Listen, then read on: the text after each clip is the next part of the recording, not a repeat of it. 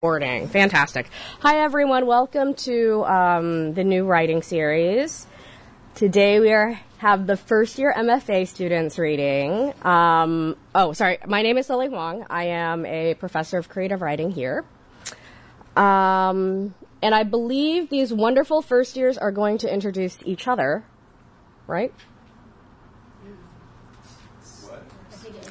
I thought Anna Joy was supposed to introduce us.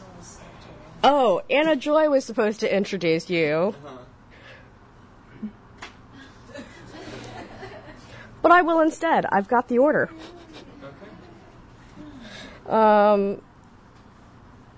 It's usually a much tighter ship than this. But unfortunately, Brandon Somm, who usually runs the program, had a family emergency. And then Anna Joy Springer, our lovely director, is at the library. But is on her way here at any moment, and she will do a much better job than I will on this. But first up today, we have TM. TM Lawson went to UCLA. What's that? Is a poet. I don't know about poet. I'm going to go general writer. Even though, like, poet heart, maybe, but I think you got more prose in there. I like that you're convinced of that, because that was not the case for a long time. This is what I'm convinced of, is that T.M. Lawson is a big proser. I said that. TM's accomplishments are many, and, in fact, I will let you tell us all of your accomplishments when you walk up here. T.M. Lawson.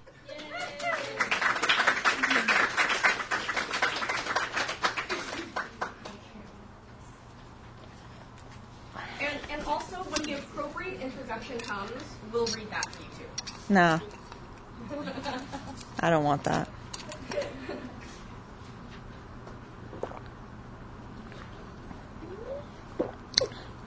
So a little bit about me.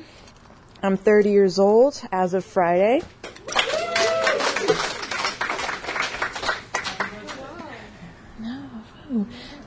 Yeah, and I invented dinosaurs. And sometimes I like tapioca pudding. I once named a character Tapioca. It was not well received. And I only have poems to share, so you'll have to bear with me. All right. Now to pick which one to go first. Okay. This one is called... Yeah, I'm sobering to go to the beach with me, and I can have you have a woman who was the worst thing that could have been up since the worst thing that could happen in a woman who was everything okay night. And I have been pretty responsive to your voicemails because of your home and Academy Awards for the last time. You had me to have feelings, sometimes that cramps. And then they added bullshit in a week or so, but I am helping them, LOL. But that's me, because of the phone call. Okay, sunshine hitting on me so awkwardly. Made me feel like a sunflower. And the rest of the apartment was clear. And half a person per game between laughing men.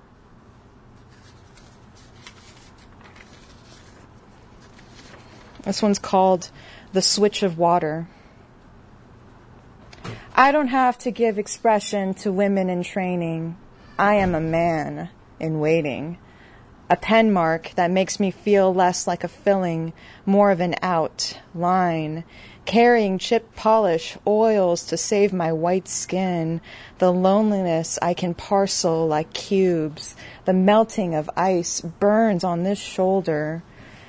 The desert is calling my name to forget to drink water. To remember any excuse to be ripped open, a touched surface reverberating, a shallow living space I call my face, my browning body, my chronic whip and tide and scar, over the heart and through the rainbow, to grandmother's burial we go, to Phoenix, to perfect, to phone the home where 4 fathers and no mothers live, a mouth in place of a vagina.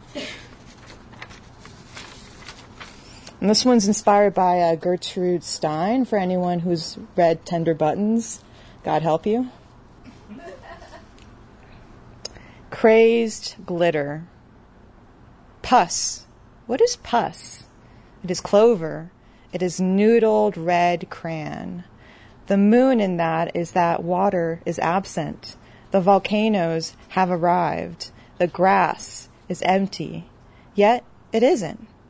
It is all, and gingered smoke and chemtrails, and surely they belong to someone but forgot to change their breath. And a colossus knocked on the door, and maps have moved to skin. Remember, glinting is tool clarification. Yet the palm tree won't go out smoothly. There was once a war hung about the frame, newspaper clippings on how to do. The sheets have pudding, the stars have knives, and the face is gray sunshine, and the face is hot moonlight. The dots have driven insane, yet canvas, for a little while. Exercise, brown technique, soothing tectonics, scheduling the next earthquake. It shows up late, early, on time, unwanted, planned, unexpected, hoped, feared, latent. It likes to borrow oiled sugar from time to time. And this will be my last poem. It's a new one called While I'm Not Familiar. My skin, its color, the textured Spanish of eyes. My skin, pitted and poxed. My king of snapping teeth and blood gum. My king of whips and chains and cliche gaped asshole. My king of breathlessness and choking. Oh, those kings I smothered in red rooms, not mine, the light hiding my dimensions. I'm not familiar, and the daughter dog, curled in bed with bone, and the red collar with orgasm and heart, and the birdcage shadow, and the spiked heel song, and the homeless native nightcrawler in old day, and the animistic tattoos prescribed with hunger, and Hossein's hill of a belly the daughter dog slept on, and the father boyfriend who held the hair, and the mother boyfriend who stomped on chests, and the line of fathers railroading, and the jaws, the parrot silence, the matricide, the cock craving, the orphan kin, the rope, the pillow, the blinding candle, the mind fuck.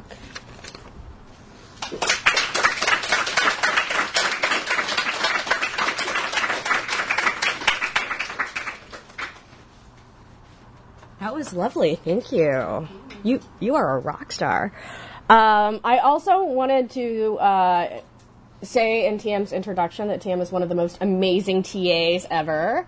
I'm so lucky to have TM and Allison. I recognize you people. Allison does too, and she is also a superstar. Next we have Aiden LaRue. Aiden is not a robot. Thanks, Lily.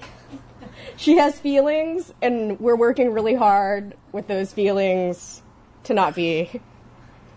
Aiden's actually, Aiden can write one of the most dynamite sentences. And they just appear. Like, you're like, oh look, sentence, I recognize this as a sentence, and then bam, something that's like extraordinary. So expect that. And, be disappointed if you don't get it. No, I'm kidding. Aiden.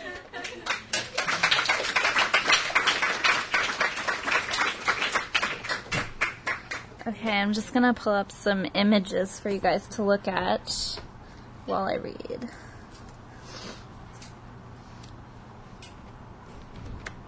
Thank you for that impromptu introduction, Lily. You're doing a good job rolling with the punches. Okay.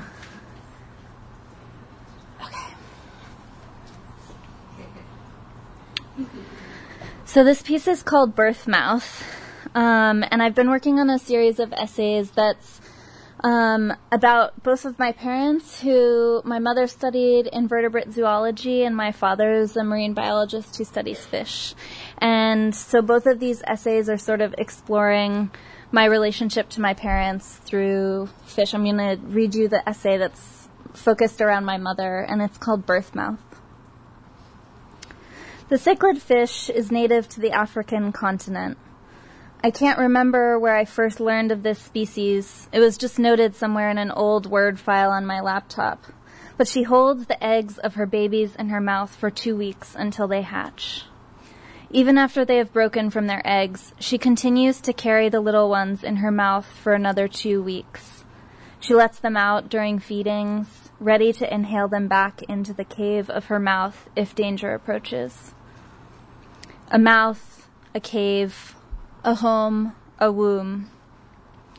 My mother wears a lot of oversized sweatshirts at home, and she is home often since she works from the third bedroom in our house. When I was a little girl, I used to climb up onto her lap and under her sweatshirt, pretending that I could crawl back inside her belly. I wanted to keep gestating. I use the word home flippantly.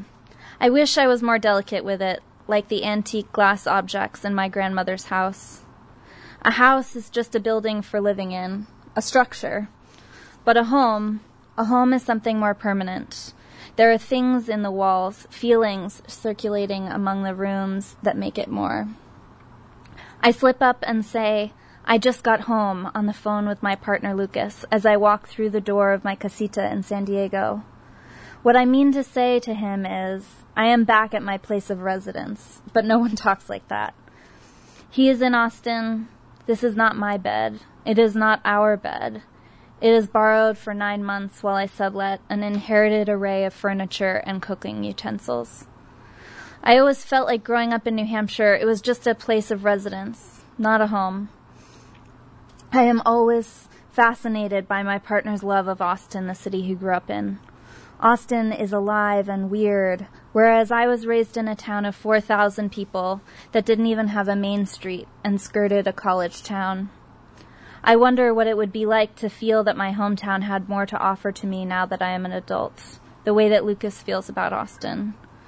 The phrase, the mouth of the river, reminds me that home is about origins.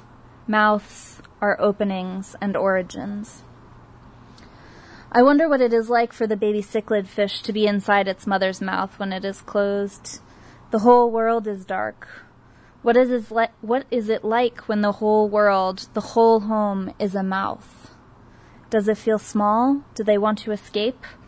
When are they ready to leave and find their own home? And what of the mother fish? How does she manage to contain so much life in her mouth? Does her mouth feel empty when her babies outgrow their home? I don't know if fish communicate or how, but I imagine what it would be like for a human mother, my mother, if she had carried me in her mouth while I grew. What if she had needed to be silent for the entire gestation period because I weighted down her tongue? In Agnes Varda's short black and white film, L'Opéra Mouffe, the audience follows a young pregnant woman walking down Rue Mouffetard in Paris. We watch as she passes through the landscape of the city and all that it contains, markets, poverty, lovers. In the final scene, the soon-to-be mother passes a flower stand where she picks up a rose and without pause begins to eat it. She collects another small bouquet and begins to snack on the blooms. Every time I watch this film, I'm captivated by this closing. It is as if her surreal compulsion is explained entirely by the state of her pregnant body. Her need for nourishment overwhelms. Her mouth is a vessel for the unexpected cravings that come with someone else making her body a home. What places have I lived that I could consider a home? The first apartment, Lucas and I lived together on our own, on Robbins Place in Austin, my grandparents' home on the coast of Maine that my great-grandmother bought with her own money in the 40s. The yoga retreat center in the Berkshires that my mother frequented after she divorced my father. The cooperative bed and breakfast where I was a business partner for 2 years in Brooklyn. Perhaps the house I lived in when I was an exchange student in Peru the year after high school, though maybe that feeling is not one of home, but of the relief of sleeping in the same bed every night. For the first time in 12 years, I didn't have to move back and forth between my parents' separate houses twice a week. My father may or may not have proposed to my mother by putting an engagement ring on a hook and asking her to put a worm on his line. After their wedding ceremony, they took photos in hip waders and went fishing with the whole wedding party. I was supposed to be born on the first day of brook trout fishing season, the fourth Saturday in April. My parents called me Little Brookie while they waited for me to come. I didn't want to leave the womb, though, and it was days after my due date that my mother finally felt contractions begin.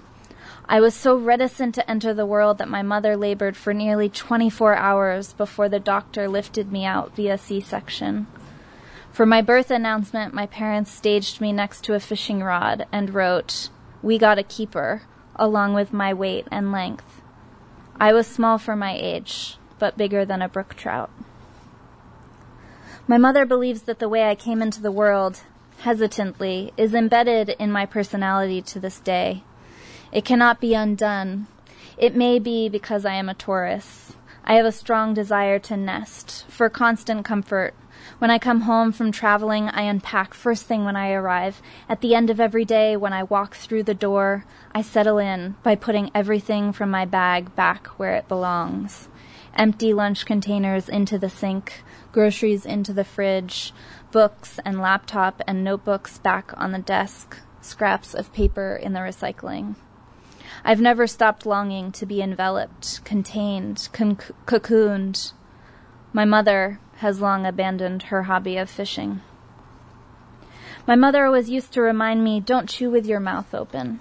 It was impolite, obscene even, to show what was inside my mouth, to let the sounds of food spill out of it.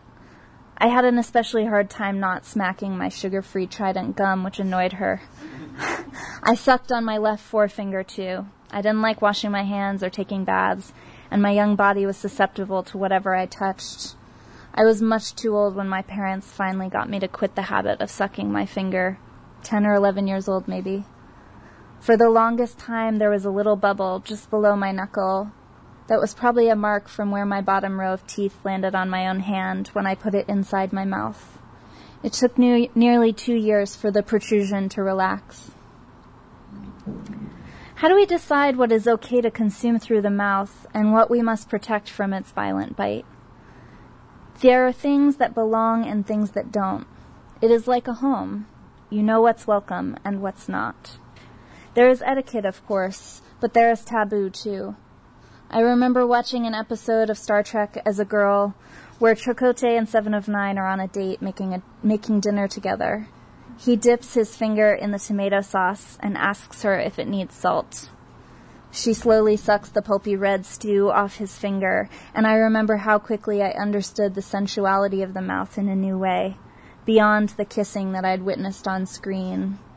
We've forgotten why kissing is so spectacular. It is the meeting of the mouths, the opening to the cave of ourselves. Tasting is an intimate act, and suddenly I saw that fingers could belong in a mouth, after all.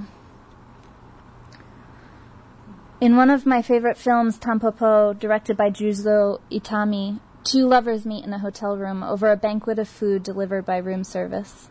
The food is brought in on carts, but not simply an array of prepared meals.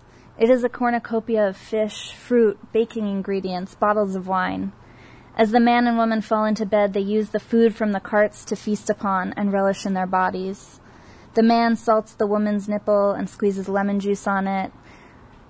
He places 2 live prawns in liquid but inside of a bowl and places it upside down onto the woman's pale stomach, suctioning the creatures into a temporary aquarium. The shrimps squirm and jump under the glass cave, tickling her while she laughs uncontrollably on the bed. As the two lovers are about to depart, dressed again, the man reaches for an egg on the table. He cracks it open, separates out the white, and slips the intact yolk into his mouth before moving to embrace the woman. Instead of a kiss, they begin to pass the raw yolk back and forth between their panting mouths. They move slowly, arms wrapped around one another, eyes wide open. Their lips touch lightly, oscillating the wet, yellow orb delicately. Finally, after many exchanges, the woman moans and closes her eyes, allowing the yolk to burst and spill down her chest onto her white dress.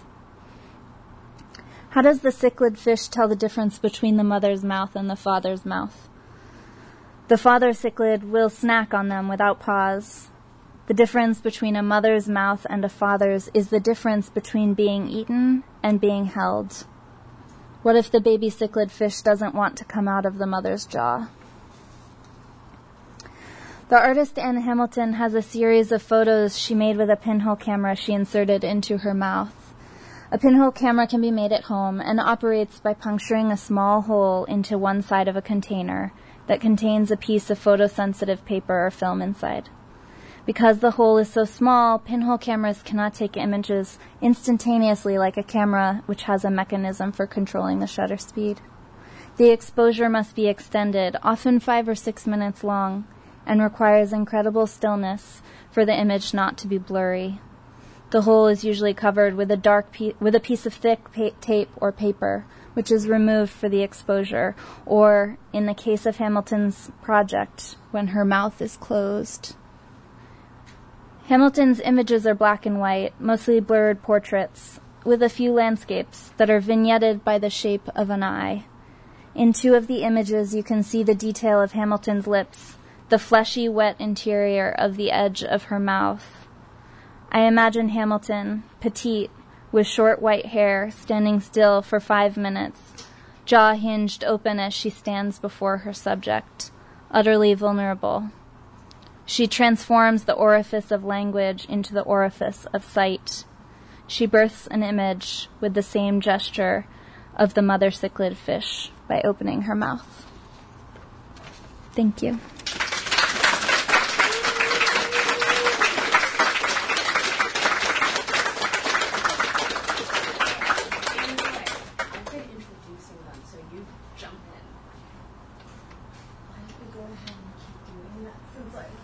Here, let me do it. Okay. I didn't get ready because I thought we were doing what I suggested. Let me try. I think I read only the first part. Okay, I can go again. It's Allison next.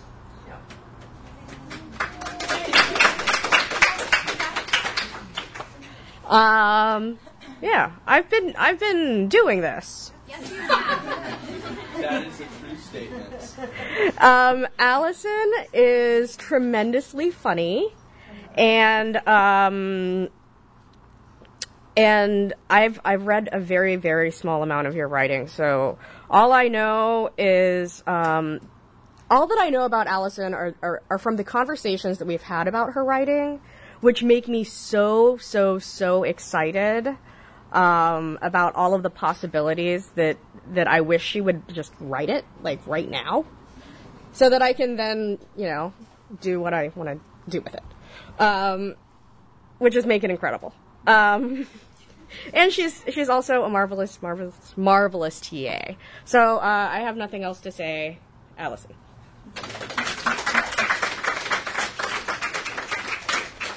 Thank you, Lily. Okay, so I have a few poems for you. It is true, my name is still Allison. Hi. Now that we're looking at each other. So, I entered here as a poet, but I haven't really been writing poems. But then, I got lucky and I started writing some poems. And so, for the collection I've been working on, I have been really obsessed with playlists. Just the idea of collecting artists and putting them together in a group for the sake of a vibe. And then once I started making playlists, I started to think about bands and like jazz musicians and how they're just the coolest people on the planet. And so I started to write in the voice of these like fictitious jazz characters. So here's one of those. A preemptive from the rhythm section. This is the jazz division wherein rip and riffs are essential to fullness. Be it bubblegum tap cymbals or paradiddled snares, this playlist has yet to catalyze. You see, only the jive saturated are fit for the play button where we come in. Yes. Before she hits play, you should know we've been interluding in your absence. Quarter and eighths, liming and the rest silence, snaking freely, flavoring or muting, maybe veiling what may come next, who turns out, no, who appears to be you. Please be seated. I got a playlist.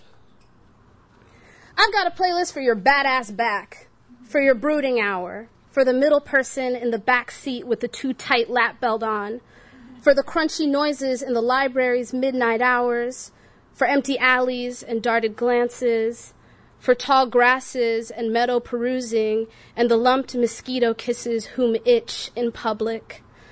I've got a playlist for honey baths and infinity time sipping cocktails, for scalding showers and paydays, for when they turn the power back on, for that moonlit dress, for matching fresh fits with your soul twin, for clinking foots, for layering shea butter over winter crannied skin, for buying the ritzy groceries.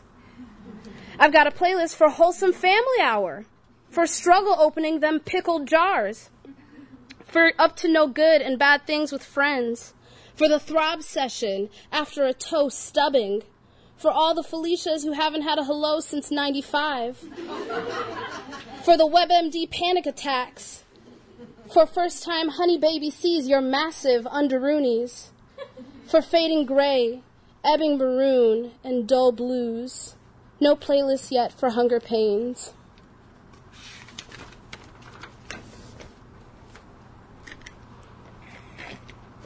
And then when I was writing, I started to think about the songs, the playlists that were given to me. So here's one. Untitled. A tape handed to my mother mixed by my favorite grade school janitor called Oldies. That's where I began. An MP3 brick juiced with Jamiroquai and songs about Jane by my sister. Perhaps it was Lenny Kravitz 5 in Dad's voice, my own joining from a backseat booster chair. Schwepper-Vescent need be mentioned as the richest referential next to the chop and splicing of footsteps in the dark. Burnt CDs of Montreal, black-rimmed eyes running, a helmet of shellacked straightened hair, head bopping to Keen. And now, I am myself again, which is not a Mayakovsky gesture, but rather a nod to the orchestral swelling when Don Draper sends his California wife this meditation. Acid jazz and thick bass lines like the breakfast joints who've known my order and how the corner booth enhances digestion. My girlfriends implicate me as cookout music bearer and lurer of leather sandal wearers. I myself agree. Untitled. On a white page, ink is always black, drained, and wounded with thin margins. In a white room, brown edges creep in only to be painted white behind paint layers. Brown is not dingy, but saccharine brown, now suffocating in a white room, a black body, is error on canvas. Not even a Pollock. Behind a white screen door, a blood-emboldened figure insists a white room must be vacant. In a white room, you remove yourself only to end up in another white room, blinding white, closing in white, covered in white, fastened white, refuses to beige after swallowing you white, persisting on whiteness, turning you white, and creaseless. No door, nor windows, just white, melding into all that has stripped you into what you are now.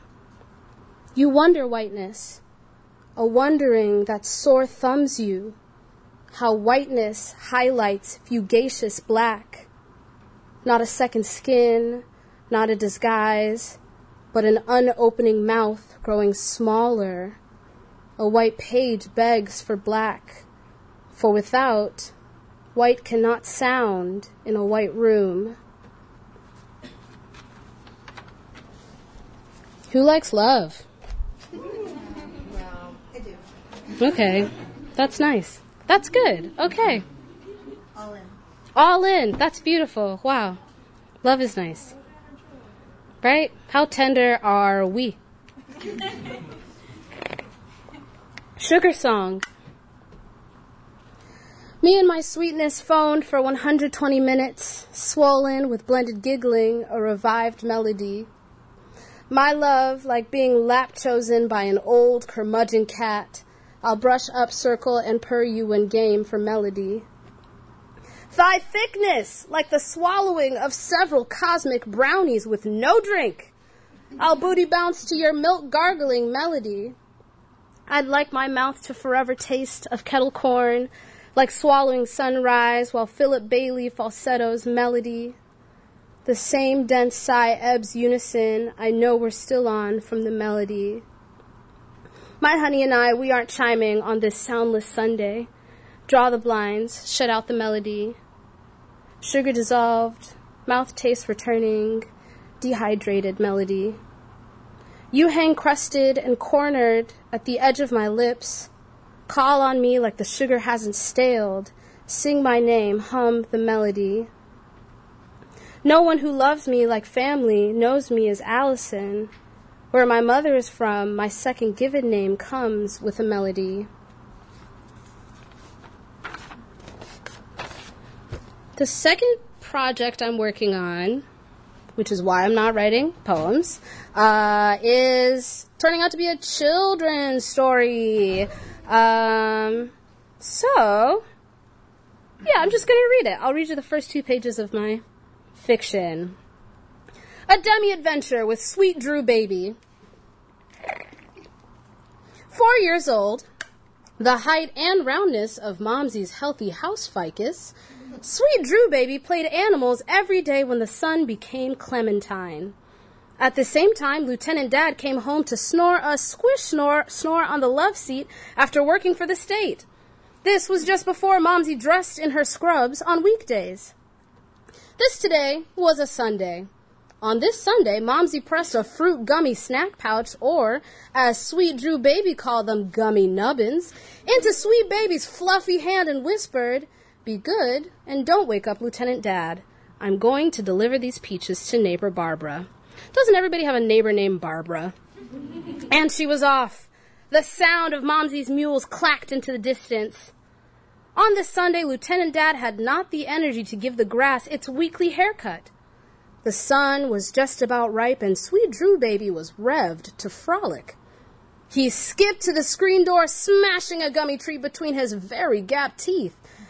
Just as his right foot's big toe tasted the crisp outdoors, Sweet baby heard his dad roll over. Sweet baby, ingenio sans fue, pe ogbudo jadecita, omodada jubela, said Dad. The translation, did I not tell you to go out alone? You know better than that. Lieutenant Dad, it's animal time. He dashed from the screen door like Usain Bolt in the 2008 Summer Olympics.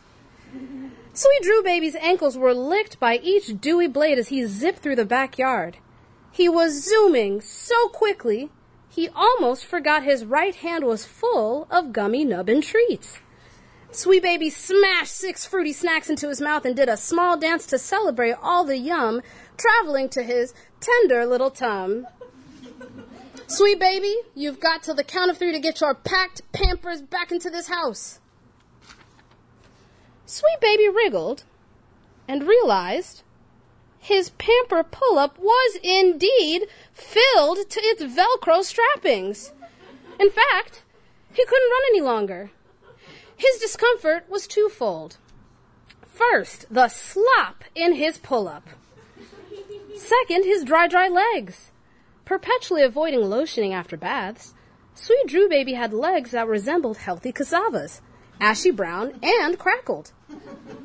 He was so uncomfortable that he had to pick up each leg without bending his knees to avoid the heavy load sagging in his favorite Oshkosh cotton shorts.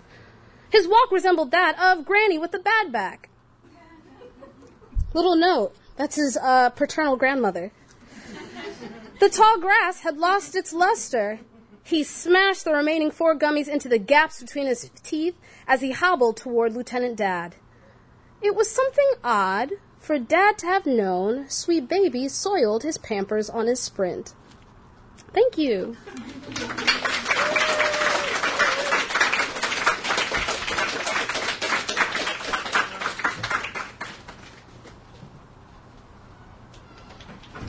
Hi. And last but not least, we have Evelyn Murdoch. I just learned that. What interesting things do I have to say about Evelyn? Pretty boring, pretty basic. One of the most basic human beings I've met.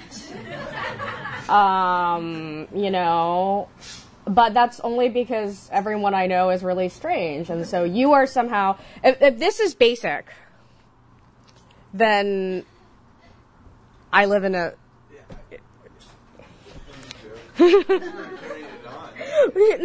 I mean, I was just thinking, like, the implications for me. If I'm like, oh, no, this right here, this is basic. Yeah. There's something very wrong with me, because you are extraordinary. And I've only read a few things that you've written, and I know that you're mostly a poet. But I feel like I just keep on rejecting all the poetry. I'm like, no, you guys just all write prose. But I do know that you have excellent taste in music. So, TM. No, not TM. Evelyn. TM gets to go again. Okay, I guess I'm TM. Hi. Shelby, can you turn on the Well, projector? you were only TM once. You were Evelyn the other time. Oh, okay. To be fair. Okay. Is making me so bad. No, it's fine. It's just you. I feel like you've got dibs on being you. No, I'm like the 3rd or 4th to be me. Oh, yeah. It takes a second to warm up. Yeah. Okay. Yeah. Program when I saw your name for 5 seconds. Okay. That's one of the reasons I changed my name. Yes. Thanks, Beyonce. So, well, I lost some stuff. Hi, my name's Evelyn Murdoch. I get freaked out when a whole room full of people are looking at me. So, hi.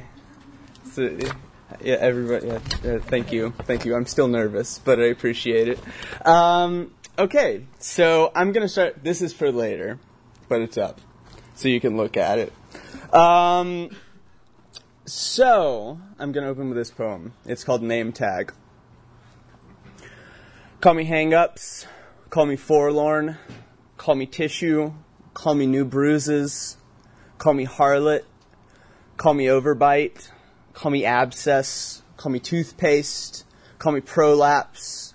Call me relapse. Call me wawa. Call me tomorrow. Call me anaphora. Call me tranny.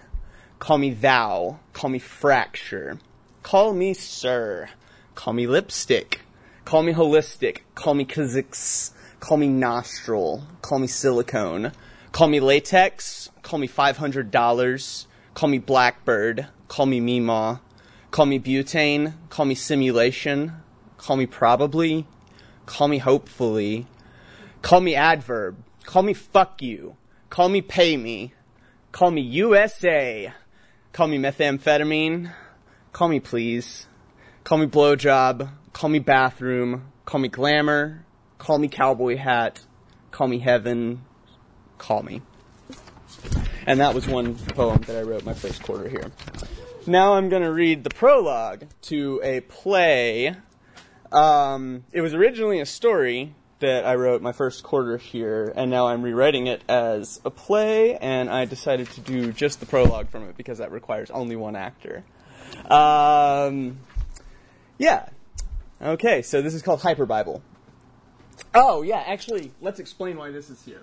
Okay, so I got here, and I was like, oh my god, I have the worst case of writer's block that I've ever had in my entire life, and I don't know what to do about that, and I was just trying to think of, like, ways to come up with things to write. And then I heard about this thought experiment called the Hyperwebster by Dr. Ian Stewart to illustrate this idea of uncountable infinity, which I'm not a math person. I don't know what that really means. But in the thought experiment, there's an infinite library that contains every possible sequence and combination of letters, which would be an infinite library, right? So I decided to write a story about monkeys writing that dictionary. So here's the prologue, and this is kind of what I was doing before I came up with Hyperbible. I just filled up an entire page with that, and it's like a word search. Did you read the character list? The character list? I didn't bring the character list, but I can pull it up real quick. Wait, actually, I might have a copy of the character list. I do, yay. Wait, do I? Yes, I do. Okay, cool. Okay, so, characters. The narrator, an omniscient, disembodied voice. The inky black void, eternal, formless. CEO of Inky Black Void, Inc. Oxford, young golden-mantled tamarind. Typist at Inky Black Void, Inc. Shakespeare, middle-aged lion-tailed macaque. Floor manager in the English typing pool at Inky Black Void, Inc. Miriam, young buffy-tufted marmoset. Typist at Inky Black Void, Inc. Joyce, young proboscis monkey. Typist at Inky Black Void, Inc. Chaucer, elderly olive baboon. Typist at Inky Black Void, Inc. Cadman, ancient Mesopithecus, which, for those of you that don't know, is the common ancestor we share with chimpanzees. Typist at Inky Black Void, Inc. Bowtie, young Pekingese dog, unpaid intern at Inky Black Void, Inc. The man in the towel is a man in a towel. And then we've got Angry Audience Member 1 and Angry Audience Member 2. Marsha P. Johnson, black trans woman who incited the Stonewall riots, and police officers. So, yeah, that's the character list as it stands right now. That may grow or shrink or something. But yeah, now I'm actually gonna read it. Hyperbible. Good evening, and welcome to this evening's performance of Hyperbible. I'm your narrator, an omniscient, disembodied voice. If you haven't already, please take this time to turn off any and all communication devices. I said off. Not silent, not airplane mode, not do not disturb, off. I swear you humans can't even follow the simplest directions. It makes me embarrassed for you. There, isn't that liberating? Now, many of you may be wondering to yourselves, what is Hyperbible, but are afraid to seem like the ignorant human in the room? And to that I say, never fear. All humans are ignorant about nearly everything, so no species that matters is looking down on you for it. Oh, right, and to answer your question, Hyperbible is a techno-divinatory self-exploration sequence, a type of meditative practice with a higher purpose, compiling everything that is either true, false, or for whatever reason, neither, into a single volume which, when complete, will bring the singularity that sends all of existence into an eternal cosmic utopia.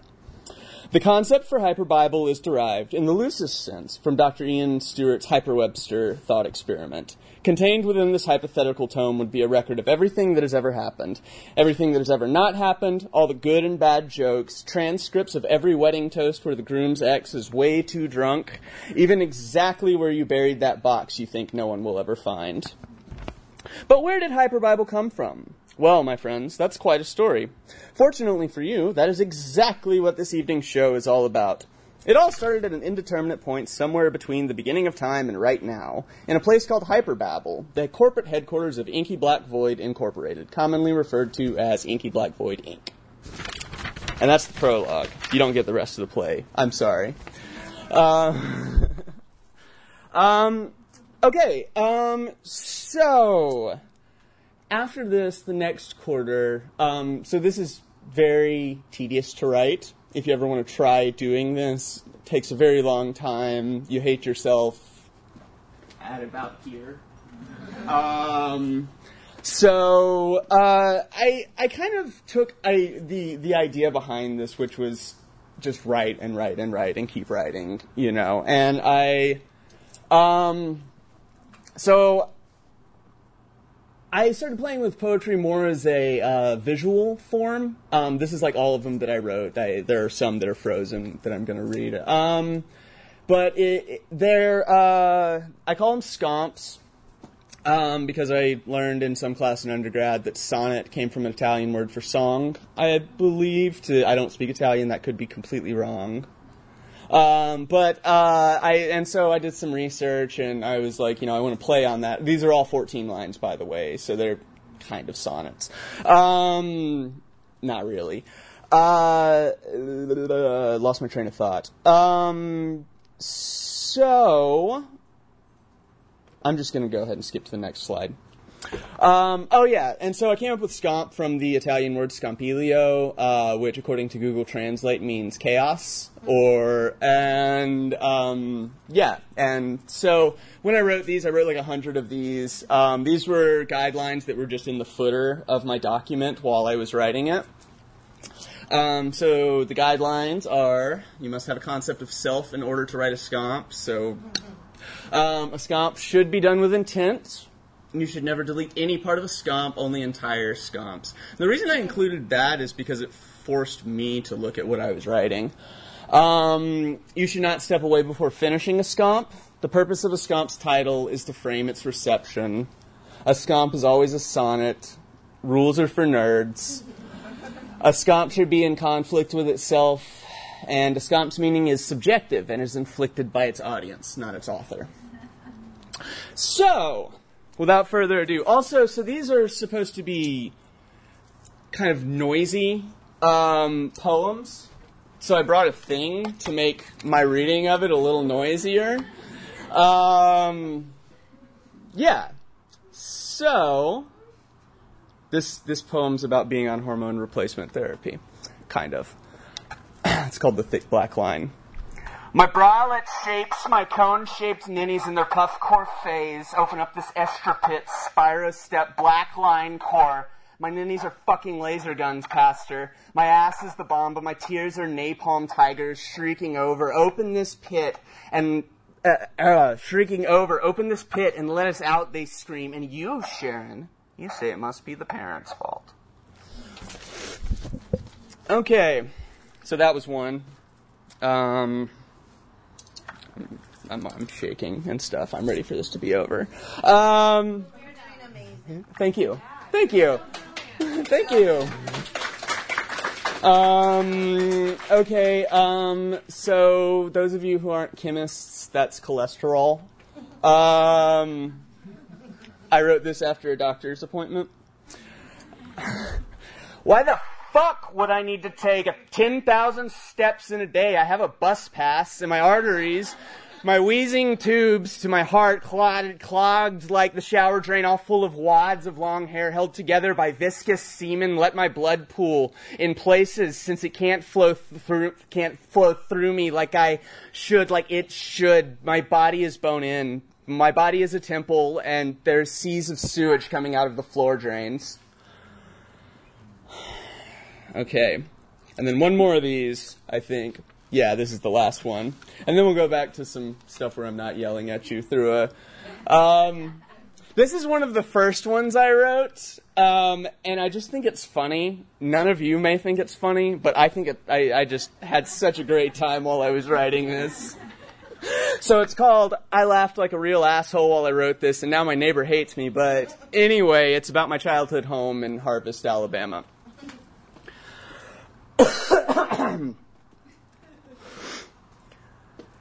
At my dad's house, there's nothing but water damage.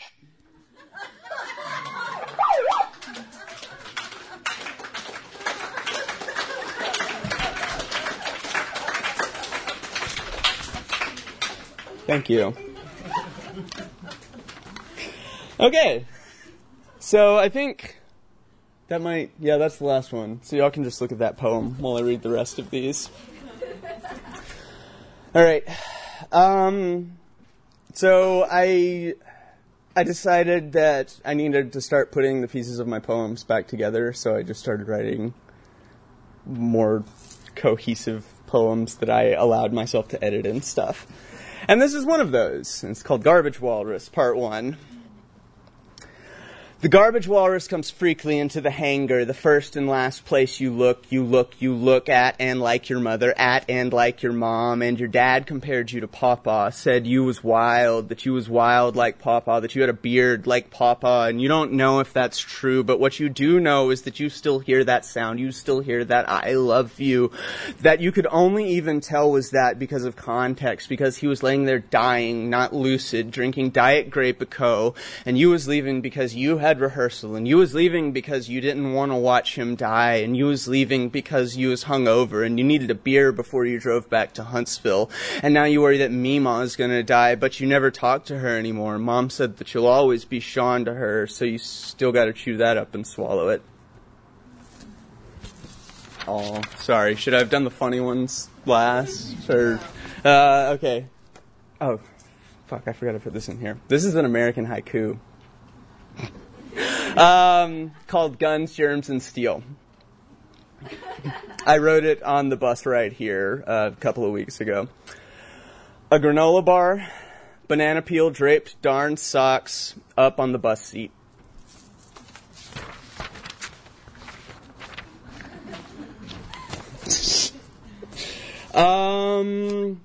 Let's see. Oh, yeah, crap. And then there's Garbage Walrus Part 3. I forgot about that. Tick ferment and lauded as heroes each successive field of poppies and granite and blue vinyl condoms which don't rot the way apples do on the ground, the way you don't hear ticks bulbous over weeks like water balloons filled with your citric blood, the tox leak out its pores until the rupture from pressure.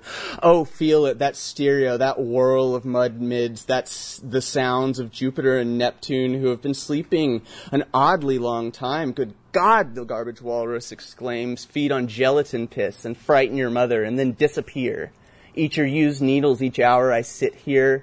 I wait for the comet headed straight towards me and cigarettes burn down like dominoes.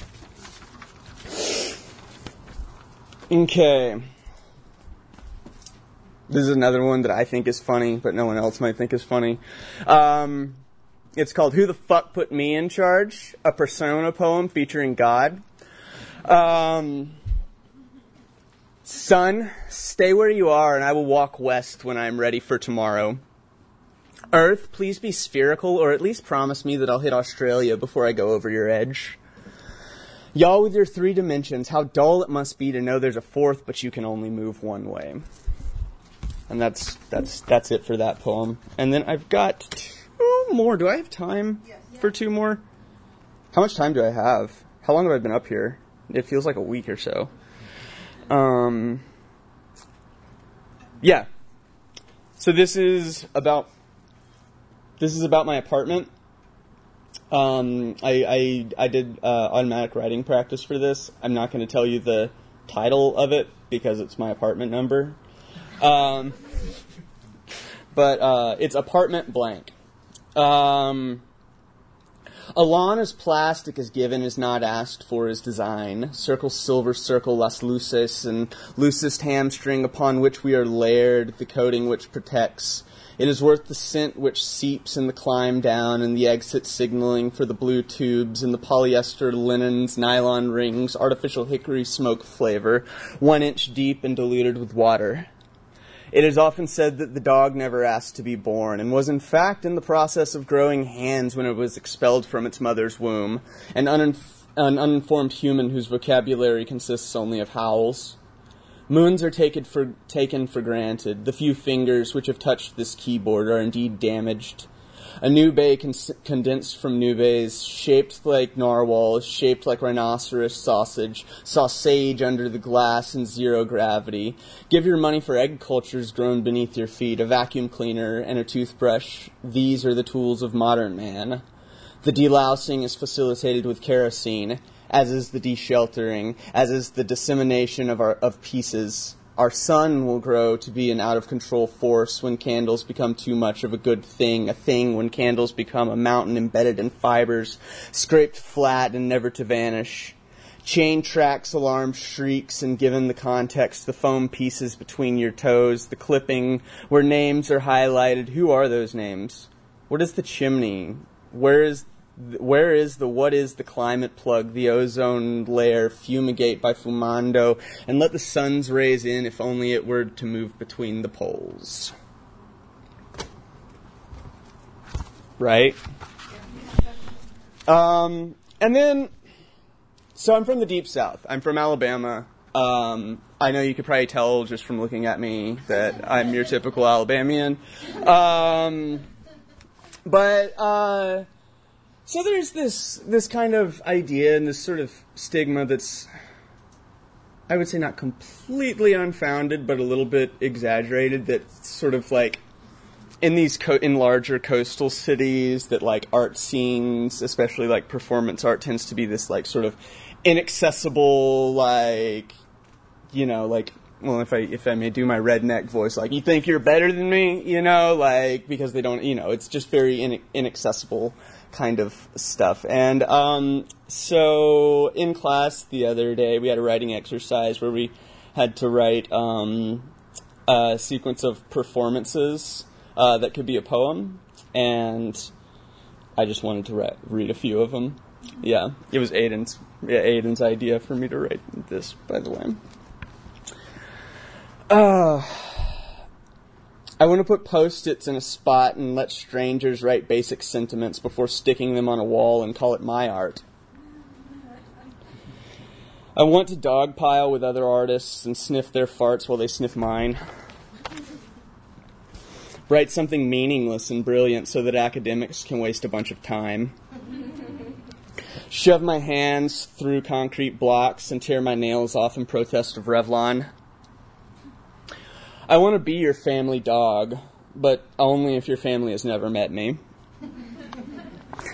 I want to tickle myself, but I read somewhere that you can't, so when I do my performance, I hope folks really pick up on the absurdity of it. I want to direct a play where the actors actually break their legs. I want to... One more. Hold on. I want to juggle puppies in zero gravity. And that just sounds like it would be great. That's, yeah. Did I fill my time allotment? Can I leave now? Okay, cool.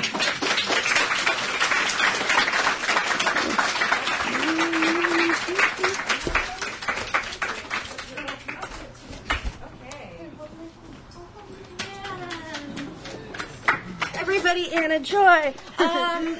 Lily Wong. You all are amazing. Thank you so much for sharing your work with us. I also just wanted to say that I feel a great kinship with you four in particular, because I am also in my first year, so we're newbies together, guys. We're going to just hold hands and be friends forever. But without that part. We'll just hold hands. No, wait, no, we're not be friends too. Oh, that's what we're keeping. Let's just see what happens. It's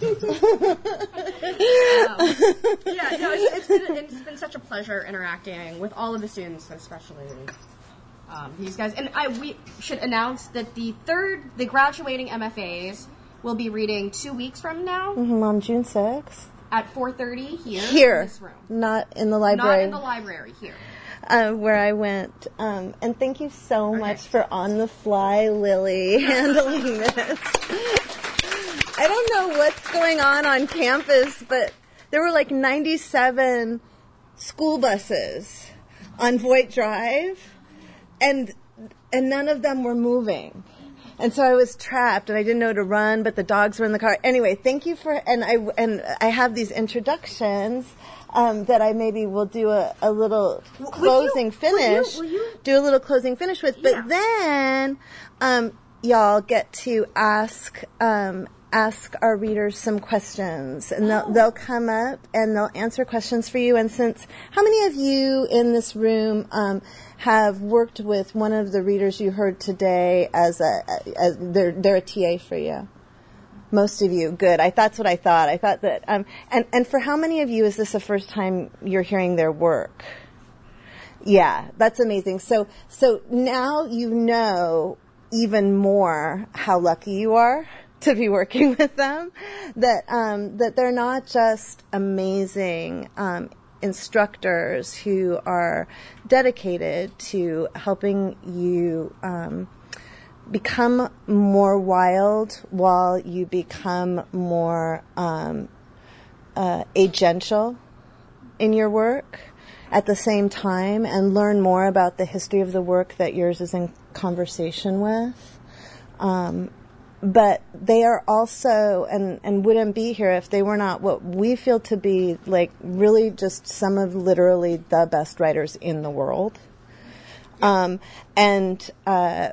We, just so you know, if any of you are thinking about MFA programs in the future, we make all of our decisions about who comes into the program by consensus. The entire faculty picks the top 12 people, and then the top, we normally bring in 4 or 5, and we all decide that without a whole lot, actually with almost no argument.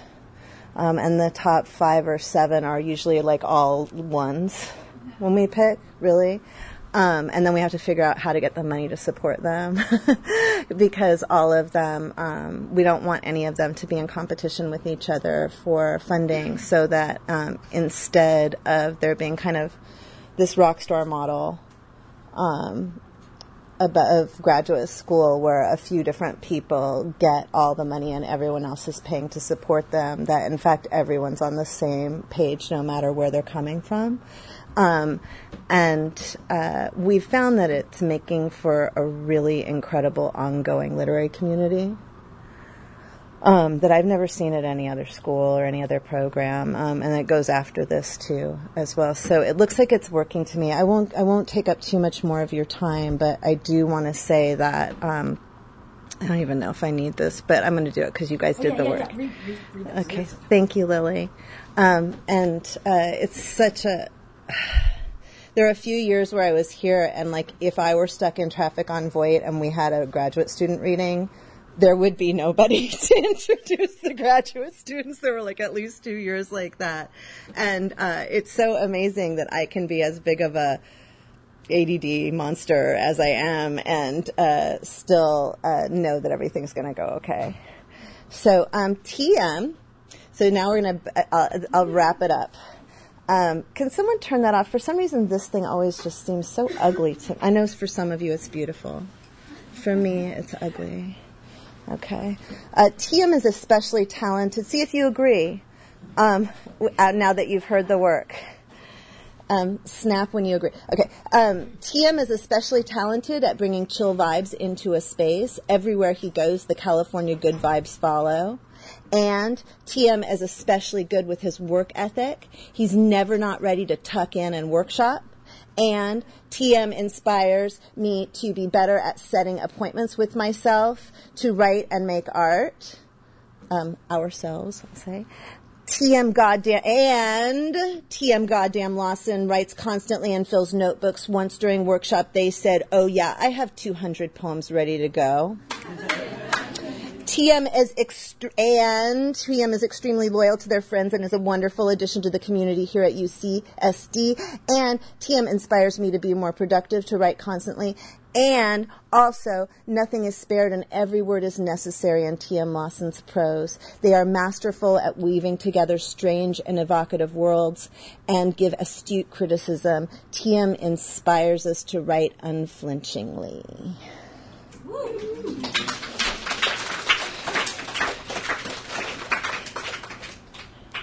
Aiden LaRue is especially talented at articulating her comments in workshop. Her experience with art and culture show in how she details literary engagement in workshopped pieces. Not only that, but also, Aiden is especially good with her gentle good energy. She comforted me when I was having a mental breakdown and encouraged me to get help from CAPS. And also, Aiden inspires me to elevate my understanding of art, literature, and understanding of theory. But even still, Aiden is already an accomplished artist, and the length of her CV intimidates us, me, all of us.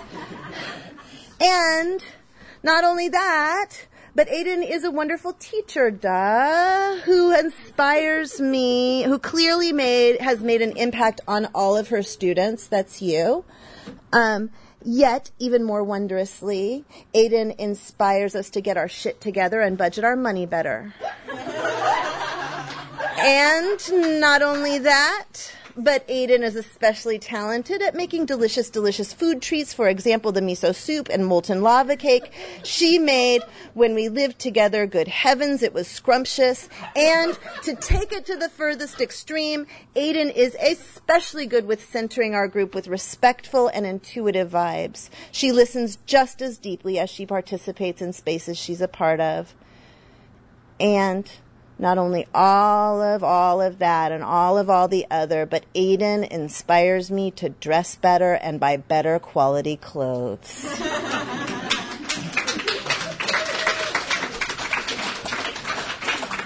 Now Allison is especially talented at writing music in her work. She made this poetry playlist that gave instructions on how to move and react to the music. But Allison is especially good with her laugh, which is loud, booming, and abrupt. It always seems to break the tension and is contagious. More than that, Allison inspires us to be more organized, more challenging with our teaching. Inspires. I'm working on it. And prominently, Alison Ogunmokun's writing is playful and profound. Her series of short stories about Sweet Drew Baby are both adorable and thought-provoking. But especially, Allison is the most positive person I have ever been in close proximity with. And more especially, Allison inspires me to take care of myself and try to find joy where I can, to allow myself to enjoy things like cookies and going to bed at 8 p.m. Yet, as is universally acknowledged, Alison Ogunmokun's poems are lively, human, and tender explorations of what it means to be Black in America. She is an incisive teacher who brings goofy, lighthearted energy to the room. Alison inspires us to balance humor and criticality. Woo!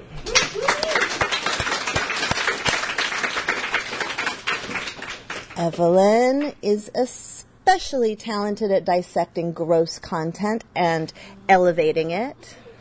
For example, she writes about one of the most pathetic and gross figures in punk rock, whose name I cannot say, but someone else did, and it starts with a GG, and I just won't say it, but you can ask her, and writes a sympathetic view of him.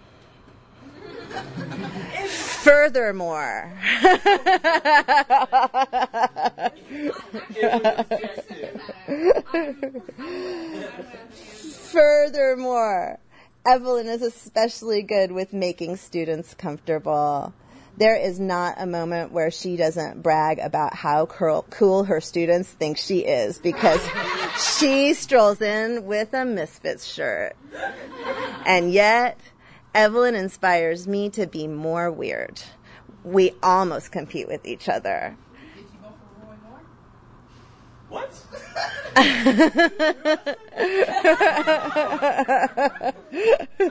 was living here.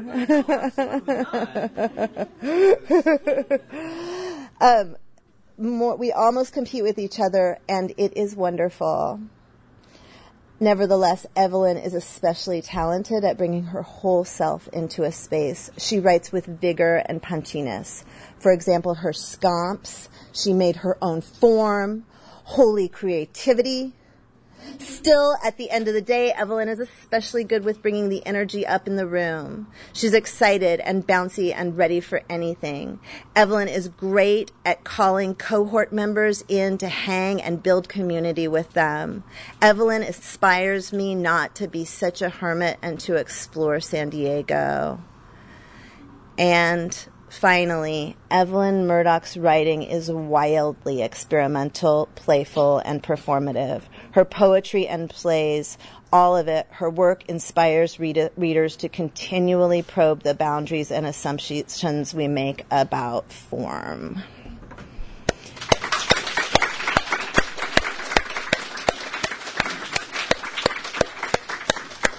So we have about, we really have about 40 minutes, but we can probably do it in like 20 minutes if you'd like, so that then we can all go out 15 or 20 minutes. Now the writers will all come up, and you can ask them questions or say something about their work, and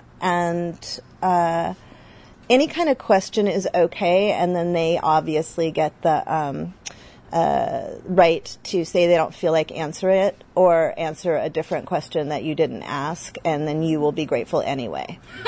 Okay, come on up. Yeah, go stand in the... Zip this up? Yeah, we can zip that up.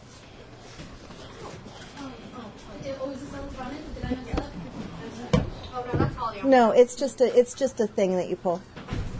Yeah, you got it. You did not mess up. So, yeah. So here's a good time to get real, even though we're in an institutional setting, with people whose work you're going to have to be buying soon, and studying and teaching others. Yeah. Also, shout out to Hedy, who made the beautiful books that some of you guys got. Shout out to Hedy. Oh, I can't wait to see this. And thanks to the Lit Department for printing them for you all, so you didn't have to pay for them. Questions? Yeah. I was actually going to ask if anyone grabbed one of those little books. Want it? If anyone, yeah. We'll get them. Yeah.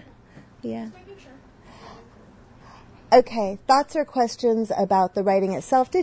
Were you confused about anything? Would you like to know about writing practices? Anything at all? Yes. I have a question for Aiden. Your first work was an essay, and you talked about how she has deep knowledge of art, culture, and theory.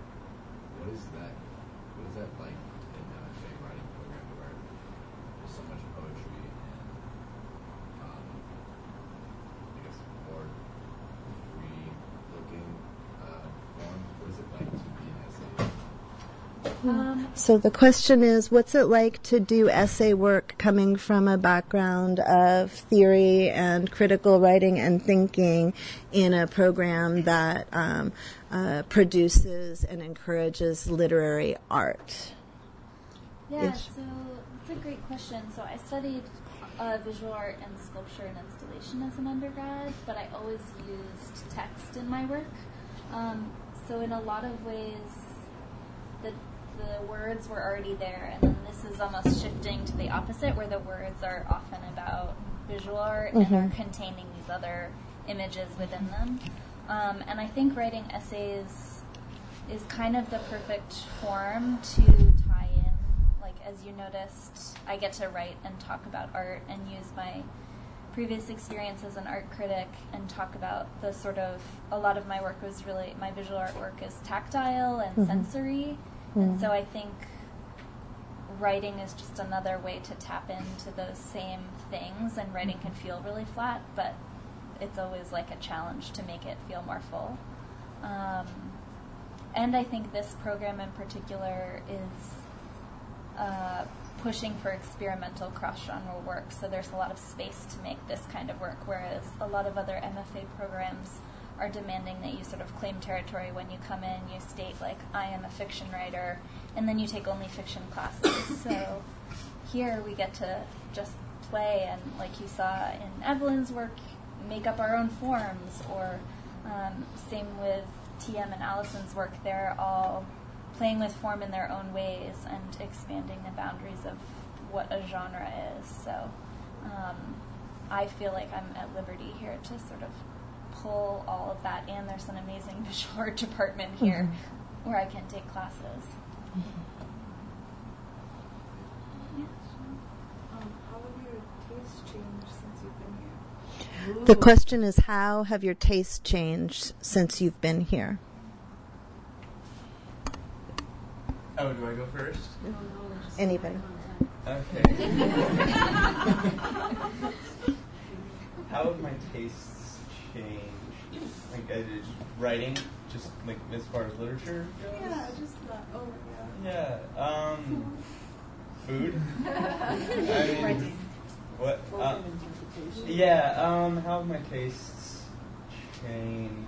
I don't have someone holding on to my leash now. Go, don't be so experimental. You're gonna alienate everybody. Which I think has done a lot to,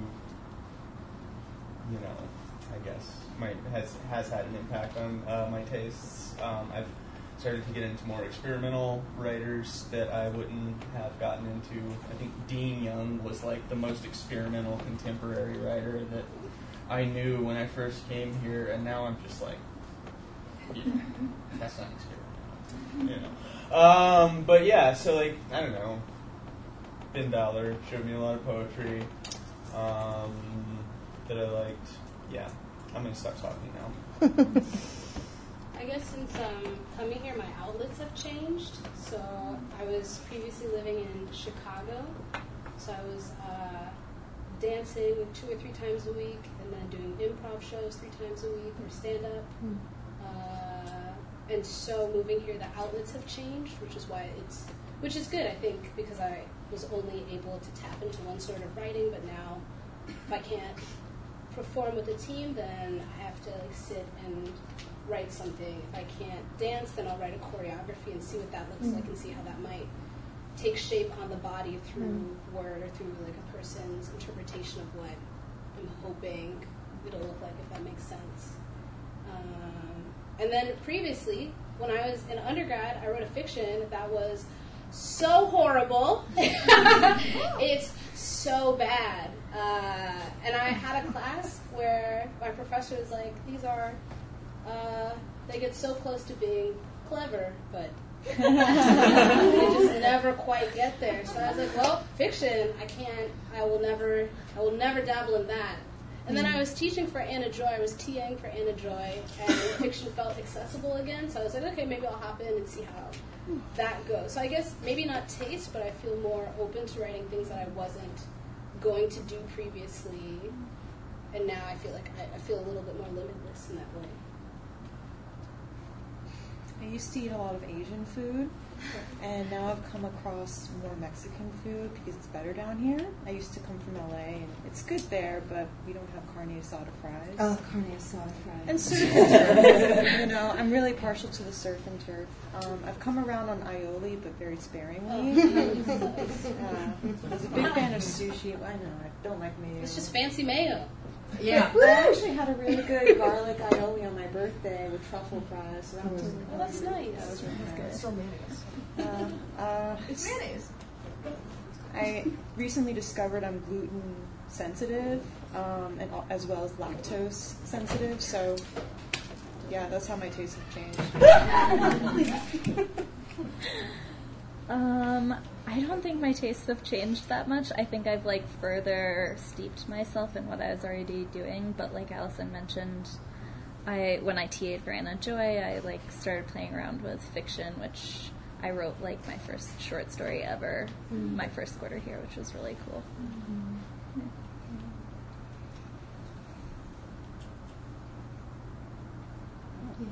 I got a question for Allison. Oh, okay. Hey. Your fiction pays such close attention, or pays as close attention to sound as it seems like your poetry does. And I'm curious what your process looks like for writing fiction versus poetry, considering you hadn't done a lot of fiction in the past. Is the way that you come to the page the same, or is it different? The question is, the statement at the preceding the question is, I hear a lot of musicality in your prose. What's the relationship between how you come to work as a prose writer and as a poet, and how is it similar or different? Something like that. Yeah, great question. I'm really into sound and meter. Even if I'm on a a train and somebody's listening to music and they're tapping their foot, I'll count the beats to see what time signature they're on. The worst ever was this guy listening to reggae who was foot tapping on 1 and 3, and I was like, no. But that was me being judgmental. Anywho, when I'm writing poems, I'm very keen on meter. Like, I count the metrics on every line, and then I'll comb through it again and try and get the right time signature. And so when I'm writing fiction, I try and do the same thing, but the lines aren't as compact. So it can be a little bit more difficult. And that's the reason why I started writing in different languages, is that I was getting more syllables and more consonants in. And I guess in terms of process, I'll just read it out loud and like try and look at the syllables as well as counting the meter also, and then just highlight like if there's a lot of g sounds in a sentence, I'll try and see like, well, in this paragraph, could there be more of those? How can I work that in there more? So I guess it's just combing through and seeing like what is, which is really like improv in a way, like what is happening already? How can I amplify this happenstance thing?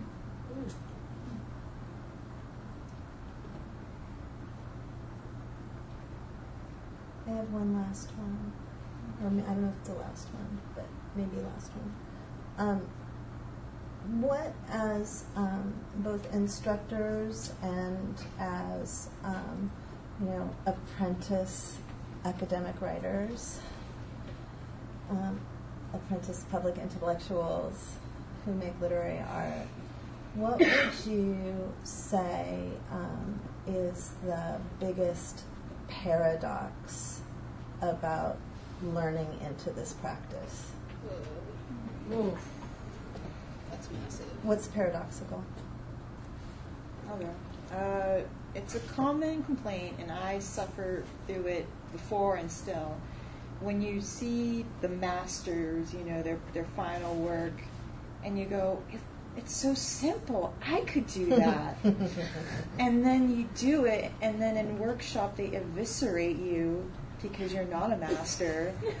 But you go, but it's just like that, isn't it? And it's not. And that's the paradox that I have found with teaching and learning, that you're not the master.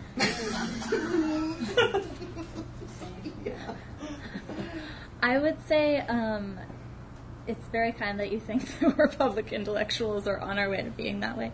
But I think for me the greatest paradox of that is that I think to actually be a better writer, you have to be less professional. And I've talked with some of my students about this. Like, I think the best thing that you can do if you want to be a professional writer or artist is to get some crappy waiting tables job or nannying job fresh out of undergrad, so that you have time and energy to still make your work.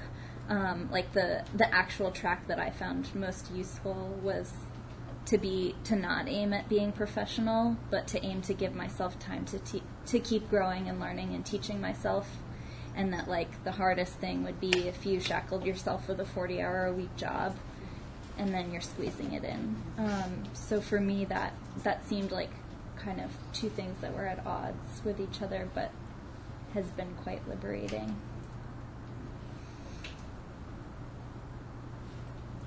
Oh, me next? Allison looks at you too. Yeah, I guess so. That's cool. Biggest paradox for me, being someone who has been historically anti-authority and finding myself in a minor position of authority. It's definitely something that I have trouble wrestling with, because I get up in front of my students and I don't want to assign a numerical value to your writing, because I hope you put your heart into it and everything, but I have to, and that bothers me. And also paperwork. There's lots of paperwork to fill out and stuff, and it's just goodness. Does that answer the question? Yeah. Darkness, my old friend. I don't know if this is a paradox, but I think sometimes you read through something and you'll read through it multiple times and you'll annotate it and you'll circle things, And while I've been here, I'll do that and I'll read. I'll be the best reader I can be. And then after read number 6, I'm like, what was that? What did I just read? I'm so confused. And that used to also make me feel bad. I'd be like, well, I couldn't possibly be a writer or a scholar if I'm trying to digest this, and it's just not happening.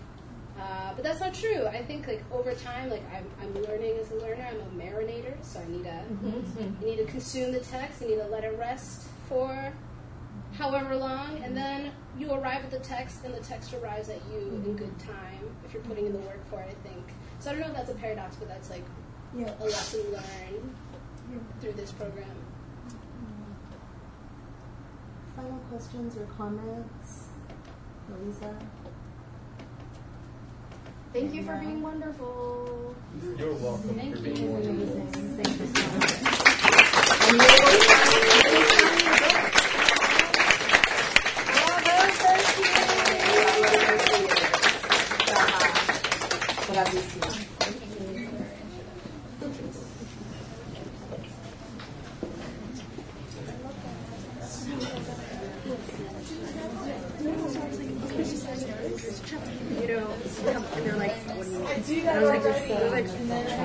I didn't realize. And then they were like, no, we cannot do that. And I was like, okay, I will do it.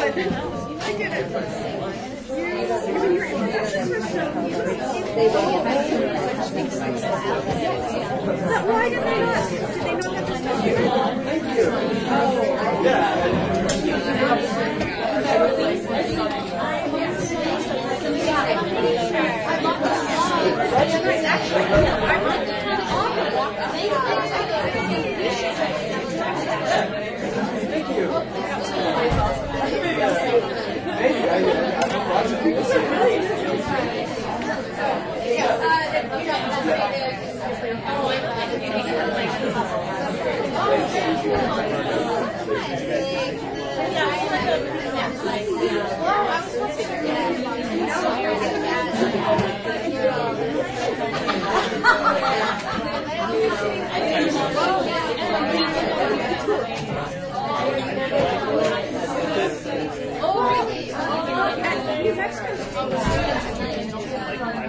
And it was sweet.